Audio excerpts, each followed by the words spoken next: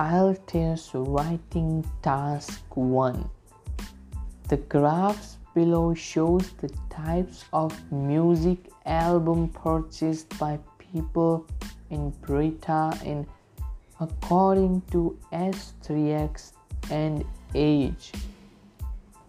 Write a report for university lecturer describing the information shown below. Answer: the 3 graphs providing an overview of the types of music people purchase in the UK. At first glance, we see that classical music is far less popular than pop or rock music,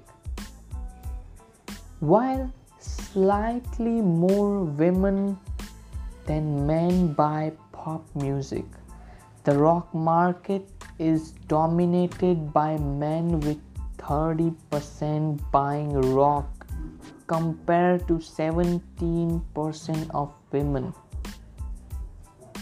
From the first graph, we see that interest in pop music is steady for age 16 to 44, with 20% of the population continuing to buy pop CDs after the age of 45. The interest in rock music reaches in peak among the 25 to 34-year-old, though it never sells as well as pop. Interest also drops off after the age of 35, with an even sharper fall from age 45 onwards, a pattern which is the opposite to the classic music graph.